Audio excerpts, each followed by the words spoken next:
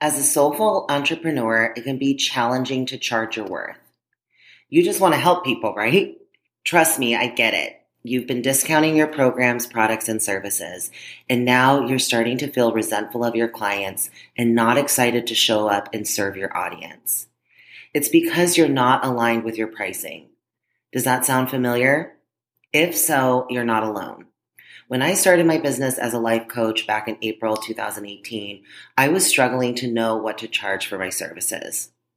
When someone would ask me how much it cost to work with me, I would panic because I didn't feel confident in my pricing. I also didn't believe that I was worth what I was charging. It can be difficult, especially as women, to ask for what we deserve. We don't want to make others feel uncomfortable, so we sacrifice our own comfort for theirs. Deep down, a part of us still doesn't feel like we deserve to charge our worth. I mean, who would pay that much for what you're offering? Well, the truth is, undercharging isn't doing anyone any favors.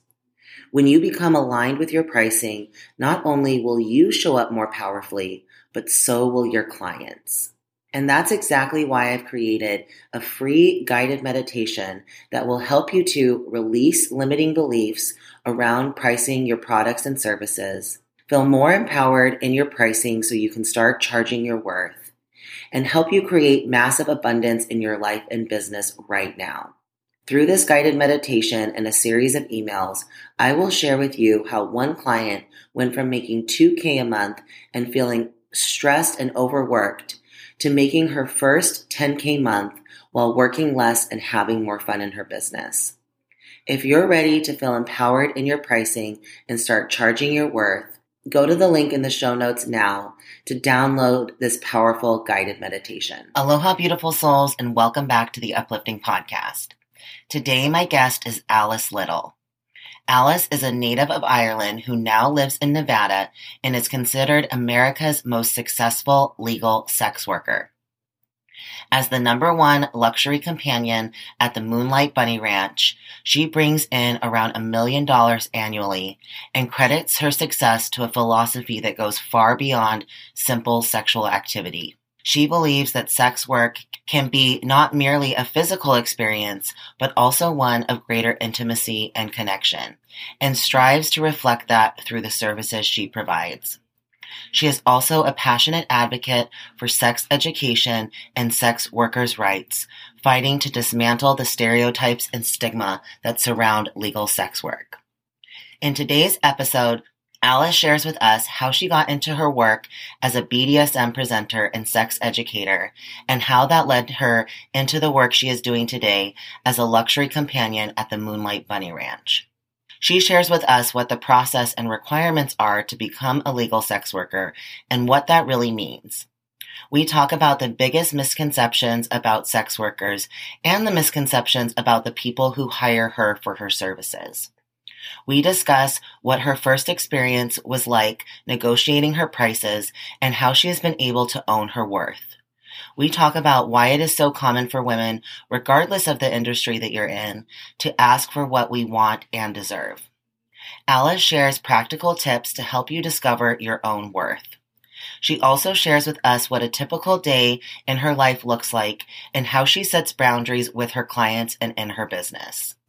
This is such an eye-opening episode about a field that is often misunderstood and misrepresented in the media.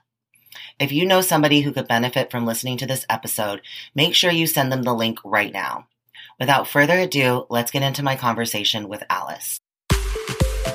Welcome to the Uplifting Podcast. I'm your host, Randy Lee, and I'm a business mindset coach, public speaker, world record holder, powerlifter, and self-love advocate. I believe that there is so much power in owning and sharing our story, which is why on this podcast, I interview other powerful women about the challenges that they have overcome to be where they are today.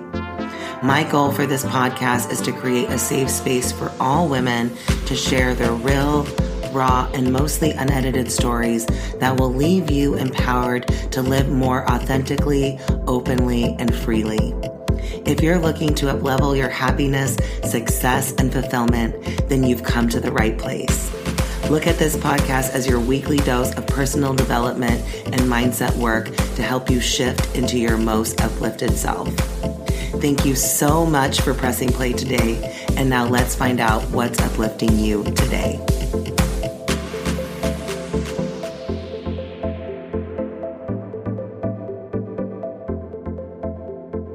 Welcome back to the Uplifting Podcast. Today, my guest is Alice Little. Alice is a luxury companion at the Moonlight Bunny Ranch and is the highest paid legal sex worker in the United States. She brings in around $1 million annually and credits her success to a philosophy that goes far beyond simple sexual activity. She is a passionate advocate for sex education and sex workers' rights, fighting to dismantle the stereotypes and stigma that surround legal sex work. She is also an internationally acclaimed sex and BDSM presenter. Welcome to the podcast, Alice. Thank you so much for having me. I am so excited. We're going to have such a great chat. I can already tell we're going to have a lot of fun. Yes, I can already tell from the conversation we had before we pressed record. And I just want to, let everybody else know how I found Alice. So I found you through the Skinny Confidential podcast, and I just fell in love with you immediately, like in the first 5 minutes, just by, how open and honest you are and just the incredible work that you're doing with helping to dismantle the stigma around legal sex work. And I think sex in general. So thank you so much for being here. Thank you. Seriously, it's an opportunity to be able to have a conversation about stigma and actually call out what its real effects are and help lessen them for the betterment of society. Absolutely. I'm so excited to talk all about that. But first, I want to ask you to share a story about your past that brought you into the work that you're doing today as a luxury companion and sex and BDSM presenter. Ooh, goodness. Well, I guess if we really were to trace things all the way back, it kind of started when I first became a sex educator. Not a lot of people realize this, but prior to working as a sex worker at the Moonlight Bunny Ranch, I already had a fairly successful career as a BDSM educator. And the origin of that story is pretty unique. I had just signed up for college in New York City. I get paired with a random roommate. I'm not one for much of gender biases, and this particular campus was fairly progressive and had mixed dormitories. So my roommate was actually male. I later learned that they actually identified as non-binary. So myself and my new roommate are having a conversation, and I'm like, oh, well, that's a whole lot of leather. That's a lot of stuff. Do you do like dog training? And it's like, well, I kind of do dog training. Do you want to come see what I do? And I'm like, hell yeah, let's go see what you do. I'm an animal lover. Yeah, we weren't talking about actual puppies, guys. We were talking about leather puppies. For those that are not familiar, in the BDSM and kink world, there is a sub-fetish known as puppy play, in which a trainer works with a puppy who wears a leather hood and dons all of this very specific gear to kind of go into this experience that allows them to change their headspace and really embody that persona of a humanized dog. I fell in love with it in about 5 seconds flat and was like, great, how do I sign up to work here? And I ended up getting a job as being the front desk receptionist of one of New York City's top private dungeons. I was responsible for handling and scheduling all the appointments, as well as setting up their educational track. It was through that I eventually was asked to do my own presentation. I had attended so many classes, and we had a presenter cancel last moment. So someone's like, hey, get up there, you do the thing, you do it. And I'm like, oh, I don't know if I can really do this, but I'll get up there and, give it a swing. So I taught a little flogging class, which eventually led to another location inviting me to present for them, which led to a national conference inviting me to present. And once that happened, it kind of just took on a life of its own. And the next thing I knew, I've been in 48 different states, 4 different countries. I've presented at over 50 events. And while presenting, one of my co-presenters was like, hey, you need to talk to this chick. You need to talk to her about what she does. You were saying that you don't make a lot of money doing sex education, which is true, by the way. Our sex educators are woefully underpaid. But she was working as a sex worker at the world-famous Moonlight Bunny Ranch, and I'm like, wait, what? This is illegal? Oh my God, sign me up.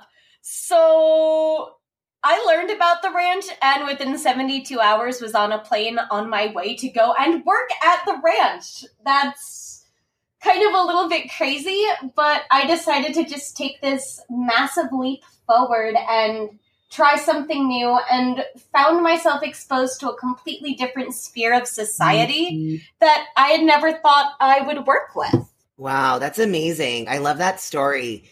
So what was that process like of you starting to work there? Like, did you have to apply? Did you were there, strict, how does that process work of you actually starting to be, work as a legal sex worker? Well, the very first thing that you need to do is apply online. Typically, you'll write a few sentences about who you are, why you might be a good fit for this industry, provide some information about any relevant background that you have, whether it be a porn star, a sex educator, or completely unfamiliar with the line of work altogether.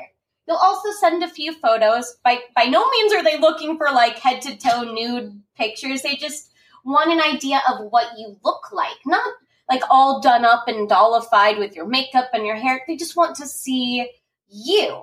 This way, they can pair you with the location that's going to be the best fit. The Moonlight Bunny Ranch company isn't just one brothel. We're actually a series of 4 different locations: the Moonlight Bunny Ranch, the Kit Kat Ranch, the Sagebrush Ranch, and the Love Ranch. I actually started my journey over at the Sagebrush Ranch. Each location kind of has its own feel and energy, and so they try to pair the girls up with whichever location's going to be most beneficial to them. I'm kind of a shy introvert, which, again, tends to surprise people, but at the time, I was very, very new, very nervous, and so I was put at a location that was a bit more low-key, kind of like a family living room. After they accept your online application, you then undergo a phone application in which the HR manager has a full-on conversation with you to determine whether you're emotionally going to be a good fit for this industry. Have you ever done this line of work before? Do you have any questions? Is there anything that we should be aware of? What do you hope to gain out of this experience? And if they determine you to be a good fit for the industry, you'll then be given a series of potential starting dates.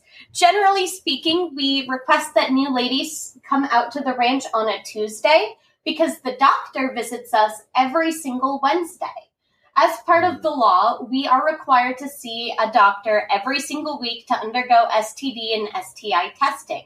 We are not legally able to work until we get those results back. You figure those results are good for an entire week. And so every single Wednesday tends to be when new ladies either come in or leave in order to catch up with the doctor's schedule. But wait, we're not done there. There's still more to become a legal sex worker. Once you undergo the doctor's examination and you get your results back, you then have to go to the sheriff's office and actually apply for a prostitution card, which I'll get to here in a little bit as to why I feel like that term is a problem, but at the moment it's called a work card or a prostitute card, and you have to undergo an extensive federal background check. We actually have our fingerprints taken and ran against the FBI system to ensure that everyone working in the system is on the up and up. Then, and only then, do you actually get your work card and permission to work legally. Your very first week, you're going to be partnered up with a more experienced lady that's been in the industry for a while. She's going to kind of act as your mentor, help you out, help you through your first couple negotiations, and help you get established. I personally have introduced a brand new course called the New Girl class. essentially, I now meet with all of our new ladies each week and kind of give them all the information I wish I was given when I first started the industry. How do you figure out your taxes? What's the best business structure? What kind of accounting things should I be aware of? How do I create a retirement plan for myself when essentially you're now the CEO of a small business? It's so much more than just, showing up and being an employee. We're actually independent contractors, which means that we have quite a lot of responsibility on our shoulders. Yeah, absolutely. I love that you now are like a mentor to other women who are coming in. I think that's so amazing. So what was your first experience like exchanging money or asking for money or getting paid for this new line of work? Because I think so often, and I think this goes beyond, legal sex work, but I think for women, it can be really hard to determine what our prices should be, to ask for money in general. Yes, 110% agreed on that.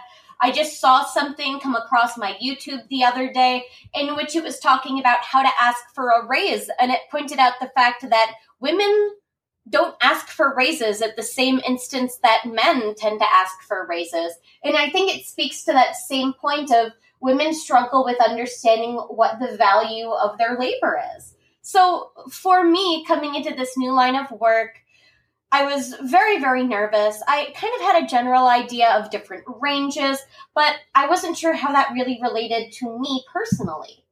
So there's a couple of different ways that ladies get to meet with guests. The first way is through a lineup, which is how my first experience happened. During a lineup, they press an all-call bell to let all of the available ladies know that we have a guest available that's looking to enjoy some companionship, as it were. So all of the ladies come out to the parlor, stand in a line, and then introduce themselves by name. Now, I'm sure a few people here are sitting going, wait a minute, you stand in a line and say your name? That's degrading. Not really. It's kind of more like a catwalk sort of scenario where we're given an opportunity to show off our best features, our personalities, kind of smile and connect with the guest on more than just an appearance-based level. So I was picked out of this lineup, and my first reaction was to look to the person next to me because I thought he grabbed the wrong person. I was like, wait, me? Oh shit. Oh my God, this is my first lineup. Like, I haven't even this is happening. Shit. So, of course, my big sister, like, bless her, she pushes me forward and she's like, go. And I'm like, hi. Okay. Would you like to see the place? Let me give you a tour of the ranch. And so I'm shaking. I'm nervous. I'm wearing a pair of heels. I almost trip over myself twice going down the hallways. Thank God the guy was like holding onto my arm because like he manages to catch me because I straight up trip over a wrinkle in the carpet. Almost. Oh, that was fun. Almost face planted in front of everybody in the house. That was really real classy of me.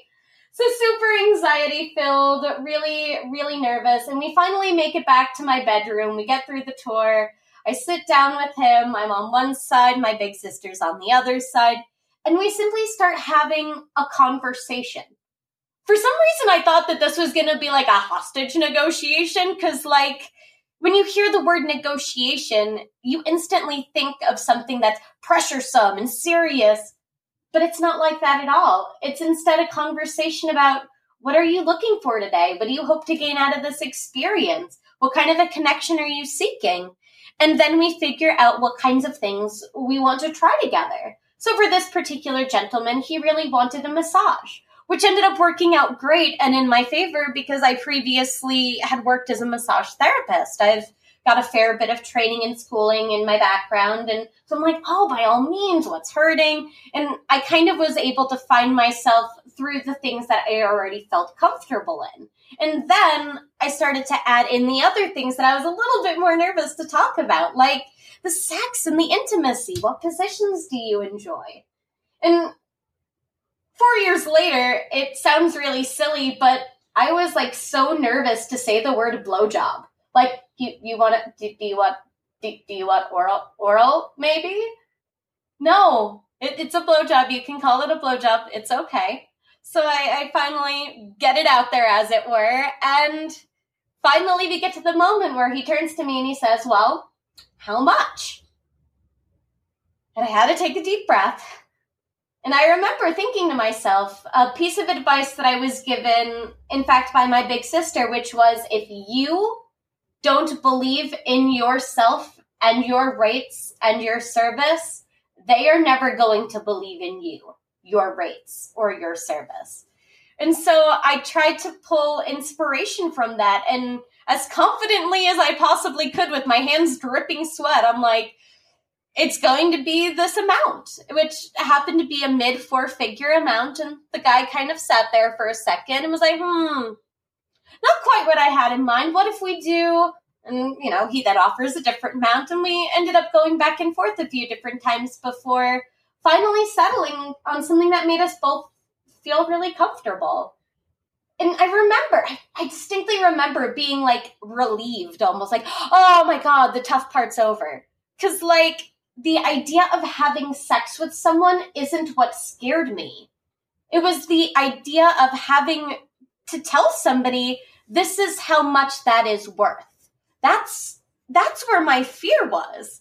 I had become very comfortable with myself in terms of my own intimacy and sexuality, in terms of my body, from doing sex education, but there was never that component of monetization in which I'm really having to tell somebody, hey, this is how much my time, effort, and energy is worth. And I think in so many ways it was an amazing lesson. And it was such a life-changing moment for me that I haven't looked back since. I've been doing this full time for the past 4 years now. Wow, that's so amazing. And I can totally resonate with that, with the feeling of, having to ask for your, what you perceive as your worth. And it really goes back to you first knowing your worth, And so I think that that's, like you said, what your big sister, the advice she gave you to, if you don't believe in yourself, no one else is going to. And so I think that's really so powerful. How did you really own that? Was there work that you had to do before you could really own your worth? Or, has it been a continual process in the past 4 years of getting more comfortable with charging more? There was actually an exercise that I'd love to share with everybody that really was the turning point for me. And I feel like it would be beneficial for anybody that's in the service industry to undergo. So what I did is I wrote down a list of what I perceived my services to be. These are the things that I am providing for someone. I'm providing emotional support through text messaging and touching base with them. I'm providing physical support oftentimes to guests that have physical disabilities. I'm helping them through the experience. I'm helping people learn how their body mechanics work. I'm working with couples to improve their relationships. And then I sat down and I said, if somebody were to do this for me, how much would I value that at? And I started adding everything up and I realized, wow, holy shit, I'm providing a lot of value to people. There's actually quite a lot to this. There's a lot more than just it's 20, 30, 40 minutes of my time, an hour of my time, an afternoon with me. Is this really worth this luxury companion? Am I really what I'm saying that I am? And when I put it all out there on paper and actually saw it in black and white, it's yeah, actually, there is a lot of value to this. And as a result of that, I've been feeling a lot more confident in myself. And that change happened probably 6 months into my career when I finally sat down and said, I need to come to terms with these feelings. And it's something too that not everybody is ready for that exercise right away. Sometimes it takes time to get emotionally comfortable enough to be vulnerable and actually write all of that out there and be like, well, what is it that I do? What value am I giving to people? And it's interesting too, especially for those that are established service providers, you can even reach out to your guests, your clientele, and be like, tell me how I've helped you the most. I'm very curious to know what's been the biggest change you've seen in your life. How has that helped you? How has it affected you? And when I asked that question, I had a Fortune 500 CEO turn to me and say, you saved my marriage. Like, I was on the verge of breaking up with my wife. I'm really into sex. She's got cancer. She can't have sex with me anymore. She has ovarian cancer. That's not something she can physically do, even if she wanted to. And I was letting that get in the way of everything else I loved about her. I couldn't move past that, and it was causing a strain in our relationship. Now that need is getting met, like, our relationship has never been better. And eventually he ended up introducing me to his wife, which was just the most amazing thing. But I had to take a step back there and put myself in his shoes and be like, wow, I changed that guy's life. I literally changed his life. I literally saved his relationship. This is real. This is like a real value that I just brought to somebody. Holy crap, there's something to this. And I think from that moment forward, I really stopped viewing myself as just a sex worker and started to see myself as a companion, a courtesan even, somebody that's learned how to be there for someone, how to show up in the most optimal way, how to support somebody, not just sexually, but emotionally too. That's so beautiful. I love that story. I always have my clients look at the full picture of how they really impact their clients' lives. Because I think we, like, for instance, for you, I think so often you might just look at like the physical side, like, oh, well, I'm just giving this physical service. But like you said, there's the emotional piece. There's the even like a deep, like, spiritual piece that you feel with some of your clients, like that deeper connection. So I think that's really powerful for anybody who's struggling to see their worth, to really look at like the different areas of somebody's life. And like you said, ask them, like, how did I help you? Getting that feedback is so powerful. But I would love to hear more about the emotional side of how you help your clients, like that emotional labor. Well, here's a question for you and everyone else. When's the last time you had like a 30-second hug with somebody that you weren't married to or in a committed relationship with? Like, when's the last time you actually like just embraced another human being? I mean, I do it all the time, but okay, well, most people, yeah. I'm a very affectionate person for sure, and which is a beautiful gift, by the way, and so important to have that in your life. But it wasn't always that way. I can definitely say that for sure. Mm-hmm. And I feel like for so many Americans, that is their reality, where they wake up, maybe they go out for breakfast somewhere, they have maybe 3 sentences of dialogue with the waitress, they don't remember her name or her face, and then they're on to their next task. They're going grocery shopping, they've purchased their groceries, they couldn't tell you what the grocery packer looked like, they couldn't tell you what his name was, they fail to connect in a genuine capacity in their lives, so much so that it actually causes a serious emotional deficit. We're social animals. You figure if you go back in terms of our own biology, we were meant to live in tribal type societies, in groups. And modern day life now has us isolated in our own brick houses behind these white picket fences that don't actually bring us any happiness or bring us any emotional fulfillment. What I do is I bring emotional fulfillment to someone's life. I touch them. I hold them. I allow them the space to take a deep breath and just exist and be fully at peace with who they are in that moment. And I feel like this is especially true for men in society, because we don't allow them to be vulnerable. And the majority of my guests are men. And oftentimes they're very successful in all areas of their life except for sex and intimacy, because they've not been taught how to. They've not been given an opportunity to connect. And I think so much of what I do is simply being there for somebody to show them that, hey, it's okay for us to just like cuddle and put our arms around each other and lean into the warmth of it, to enjoy the pressure of someone's head being on your chest and feeling your hands play with someone's hair and just enjoying that simple, basic connection. It sounds so simple, but for so many people, they don't have that in their life. Like, how often do you think that you're the guy at the grocery store, for example? How often do you think that somebody takes the time out of their day to connect with him and touch base with him and make him feel appreciated? Probably not very often. Instead, he's probably used to being disregarded and overlooked. And when somebody spends time with me, they get to be seen and felt and heard. They get to feel as if things are okay for a little while. And oftentimes it ends up being the very first step on a journey to self-love in so many ways.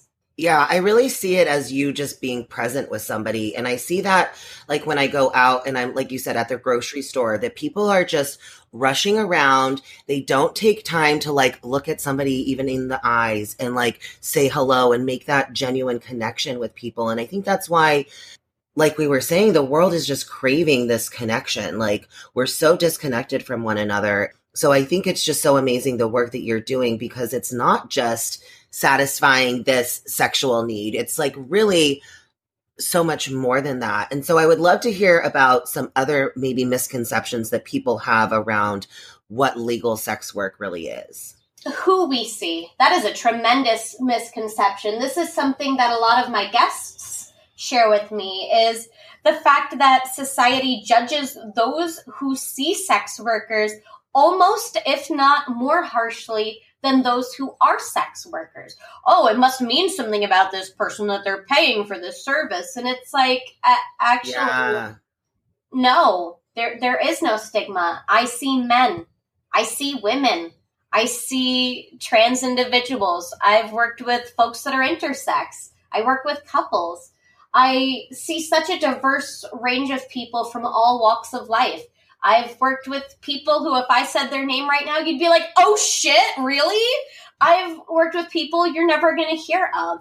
There is a full spectrum of people that seek out the services of sex workers because it's so much more than fulfilling just one basic need.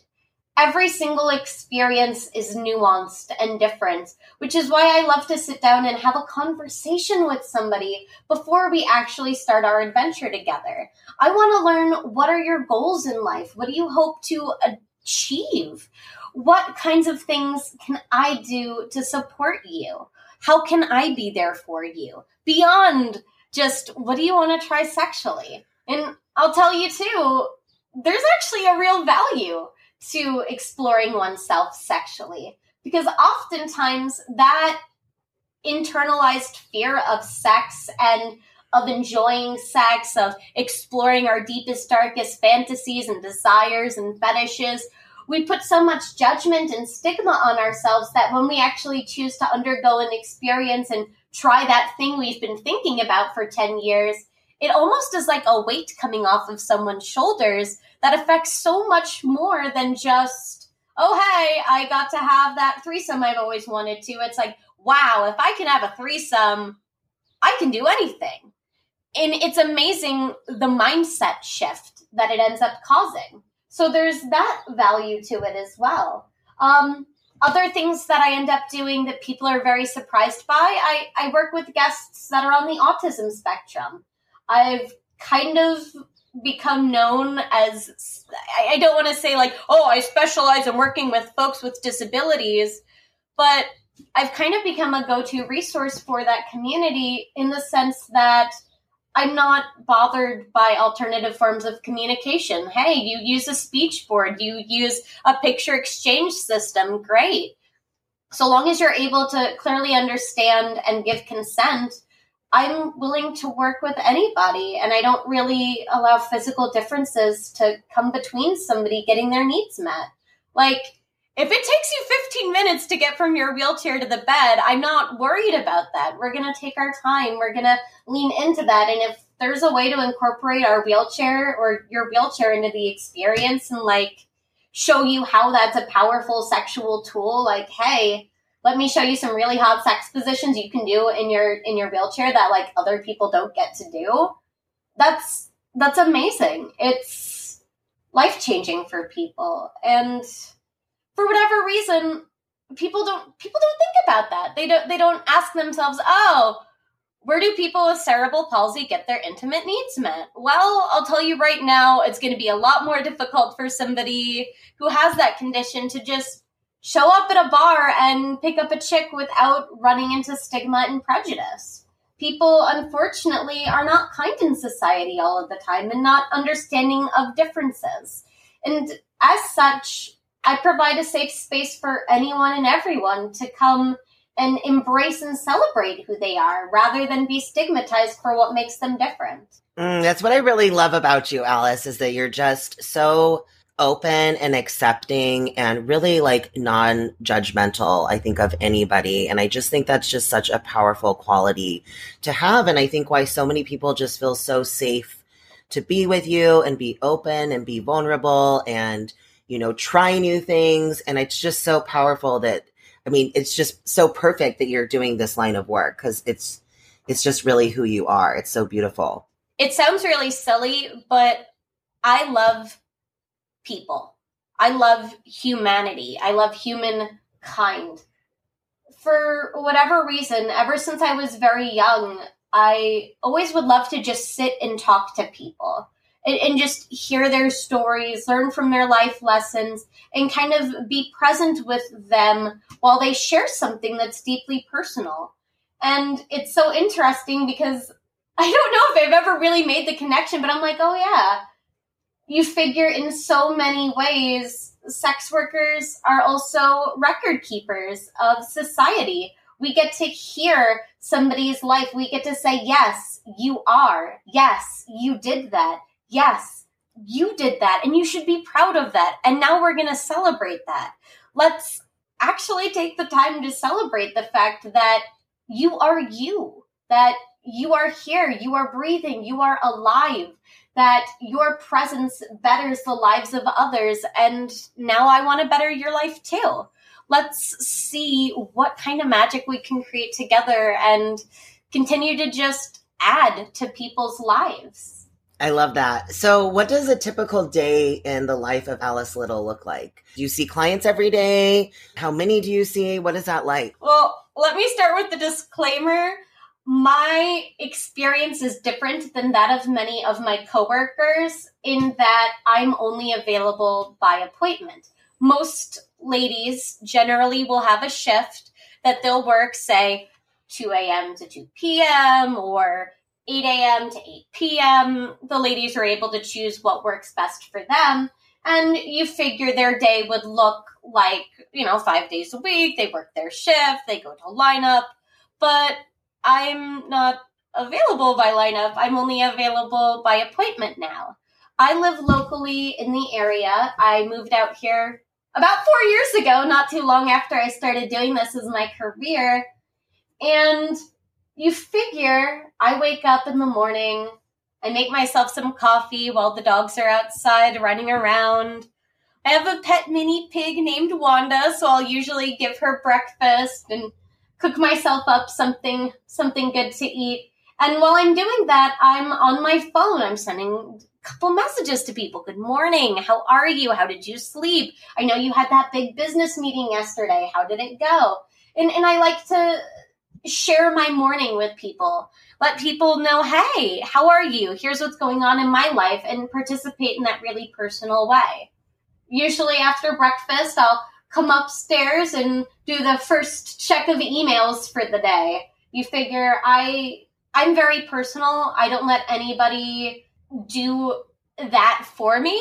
Like, I guess there's a lot of confusion around how communication works with sex workers. And, am I actually talking to Alice? Yeah. Hi, you're actually talking to me over email.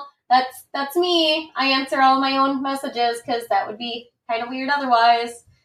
And so I'll usually send some emails back and forth, and then I'll load stuff up onto my website, any new articles. I'll take a look at YouTube, maybe respond to some comments on there, hop into social media, maybe make a couple of posts on Instagram and Twitter, and just kind of spend some time cultivating the online presence and focusing on those online relationships and those relationships at a difference. When it comes to spending time with guests, I choose to only see one person a day. So this way I can really be there for them 110%, give them all of my focused effort and energy. Whereas I feel like if I was seeing 4 or 5 people each day, I wouldn't be able to have that capacity to show up and be there at that same level. And so I'm very, very particular about that. I only like to see one person. I'll usually see between 4 and 6 guests each week. You figure taking time for self-care and for myself is also an important component of the job. Every day I build some sort of self-care into my routine, whether that be taking an hour to go stretch and do yoga or go lift weights at the gym and get my energy levels high and pumped and excited. I feel like it's a careful balance when you provide for other people to also ensure that you are providing for yourself too.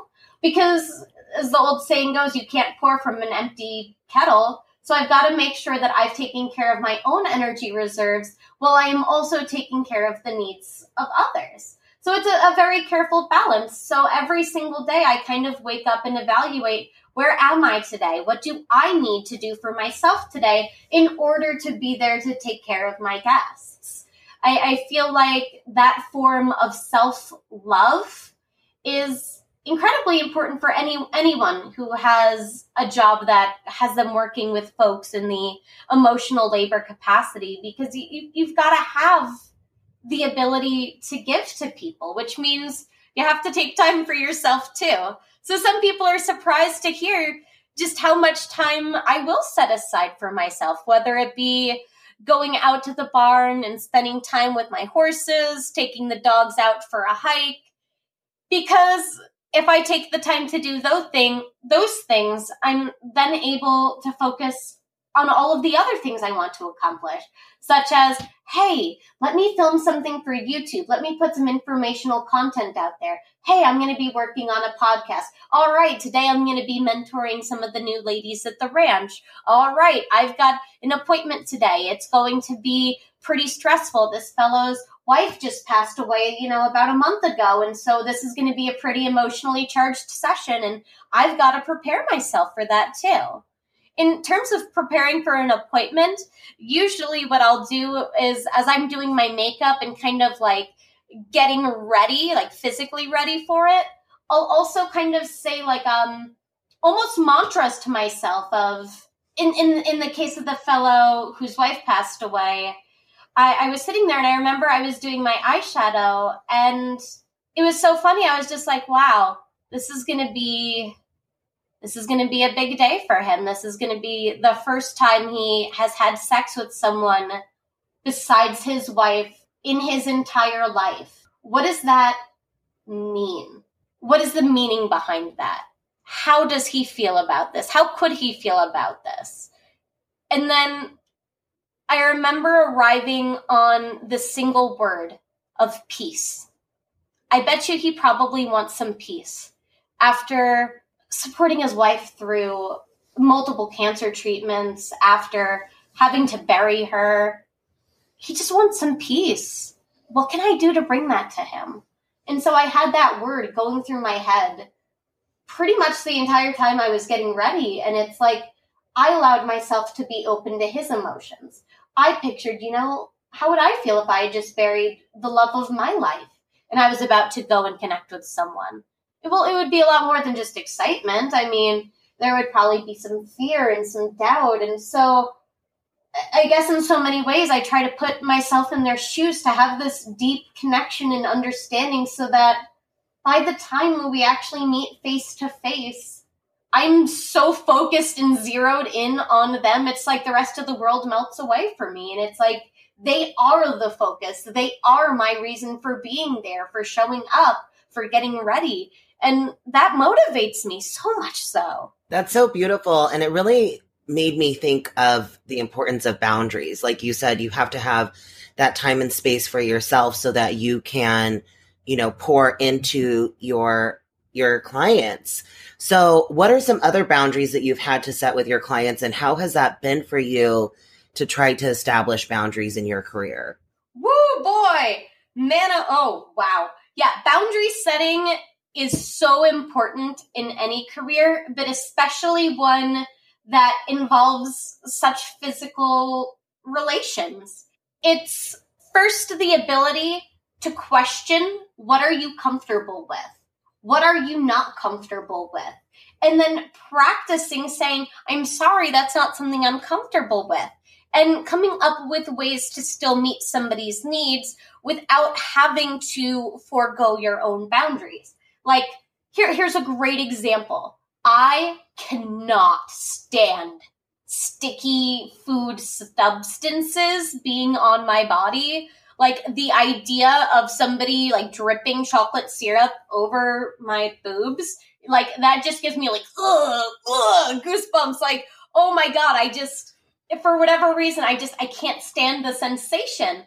But as you can imagine, for many people, that's like a real big sexy turn on. Like, ooh, yeah, I'm going to eat something like delicious off of my partner. Oh, that's like, there's a whole fetish to that. But I sure as heck can't be the person to provide that. So instead, what it ends up looking like oftentimes is if somebody approaches me for something like that, I'll suggest, hey, that's not something I'm able to do, but I'd love to enjoy that experience with you.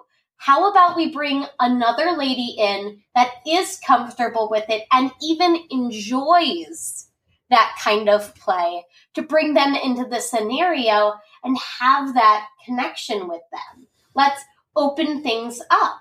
With boundary setting too, it's important to reaffirm your no, because unfortunately, in at least American society, men, by and large, are raised to test boundaries in a way. They're raised that it's okay to ask questions. It's okay to push things in a way. Whereas women, I feel like oftentimes are raised in a much more kind of demure capacity where we're always supposed to be flexible and, oh, that's okay. I'm willing to forego my own comfort for that of another. And that's toxic.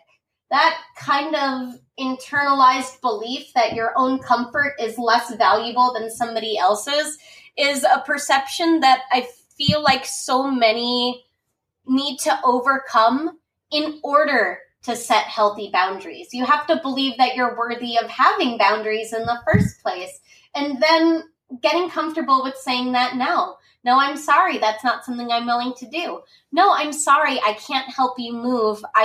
I'm too busy this week. Would it be beneficial for me to come and help you organize after the move? I have some time later next week, but I'm not going to be available that day.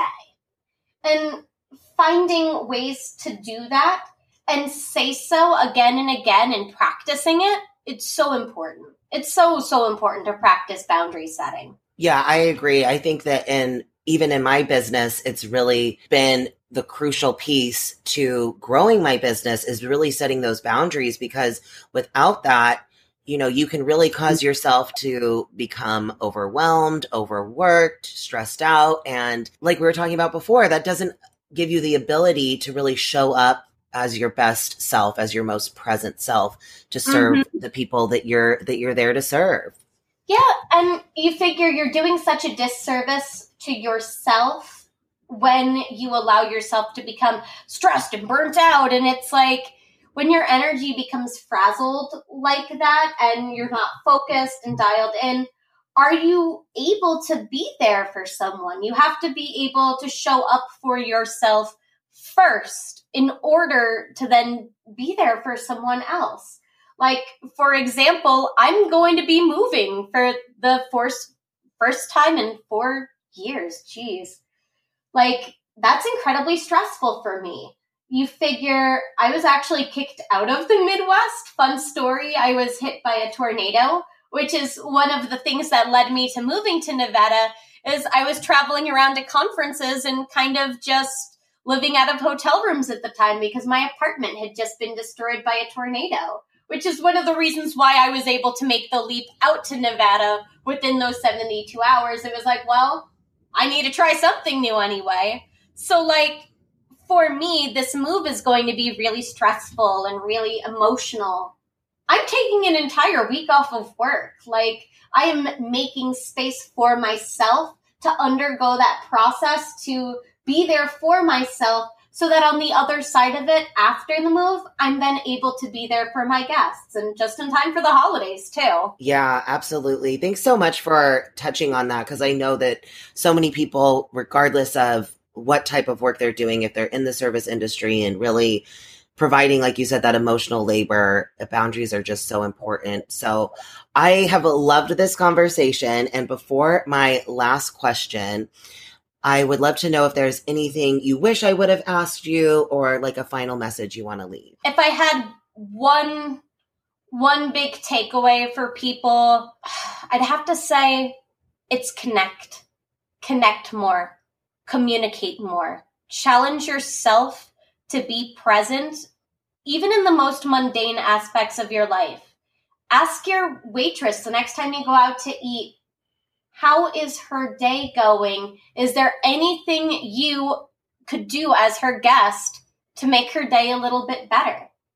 Give a stranger a compliment. Stop somebody in the grocery store and just be like, wow, I just want to tell you that, I love your outfit. You've got great energy. Put yourself out there and add to the lives of others, because the return of that is so beautiful and so amazing and inspiring that it really is going to change the way that you live your life. When you realize that you're not just going through life by yourself, that there's this entire universe of human beings, souls with their own thoughts and perceptions, and that in just 2 seconds, you can reach out and change the outlook of someone's entire day and just stop them and be like, hey, you look great today. Hey, I just wanted to say thank you. I know this job isn't easy. It's such an amazing thing. And if we could have more of that in our society in general, I feel like we would be so much better off.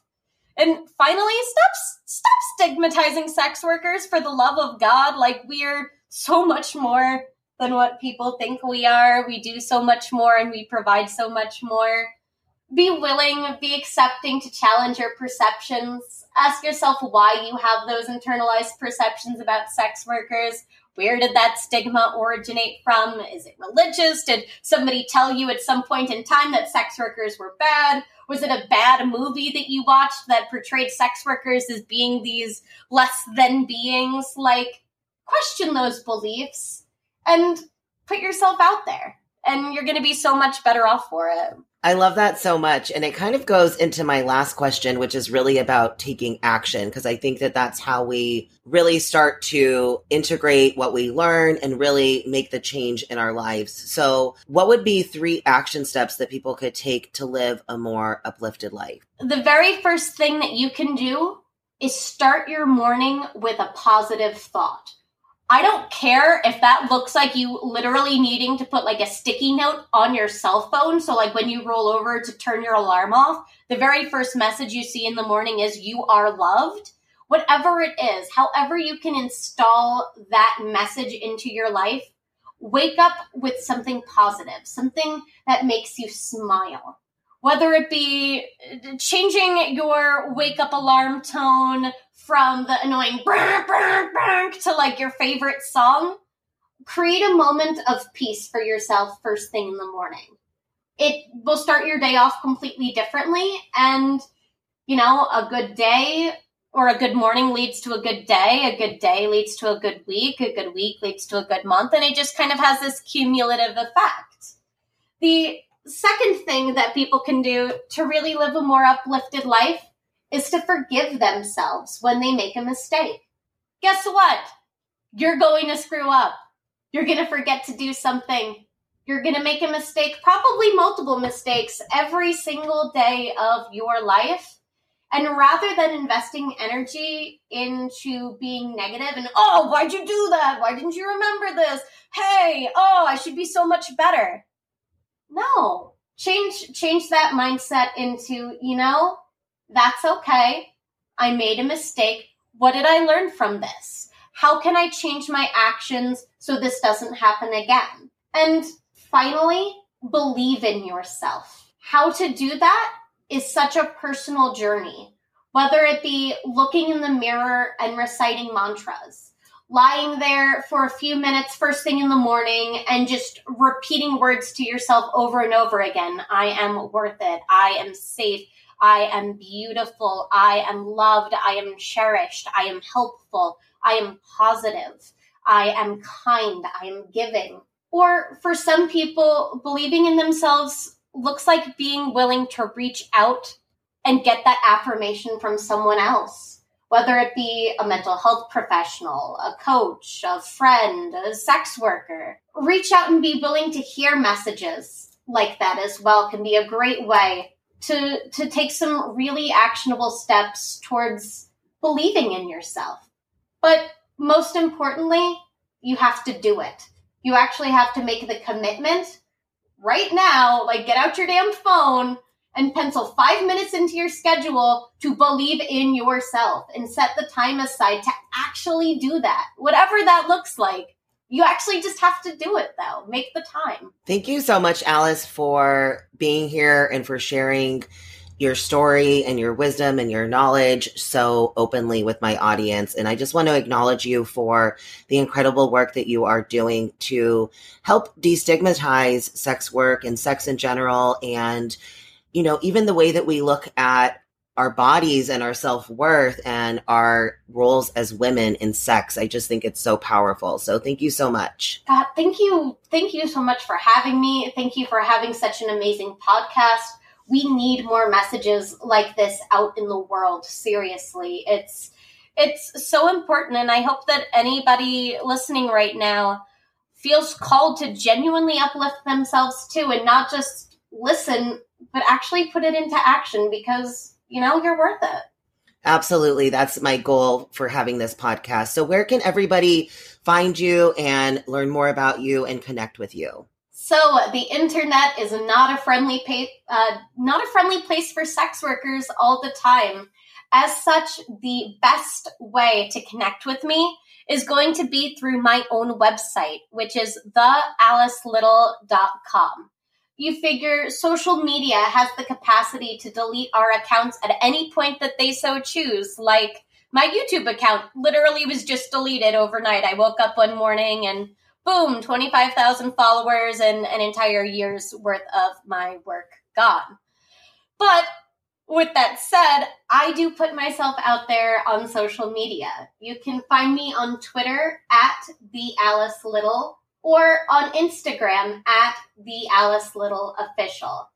Or you can always just email me, alicelittle@bunnyranch.com. And please, don't hesitate to email if you feel called to ask a question or just be like, wow, I really love this episode and I just want to get to know you better. Reach out, connect, take that next step. I love that so much. And Alice is amazing to connect with. I was so excited when I emailed you and I was like, oh my God, she's emailing me back. So she really does answer all of her emails. So thank you again, Alice, for being here. It's been such a pleasure. Yes. And I hope we have a chance to connect again in the future, whether it be online or perhaps even in person. I hope so. I would love to meet you in person. That'd be amazing. Right? We should just make it happen. Let's do it. Yes. Awesome. Thanks again, Alice. Thank you. Thank you so much for sharing a piece of your day with me. If you loved this episode, don't forget to subscribe so you never miss one. If this episode really resonated with you, it would mean so much to me if you screenshot and share it with your friends and family or share it on your Instagram story. You can also rate and review the podcast on iTunes, which helps me spread the message and get the podcast heard by more people.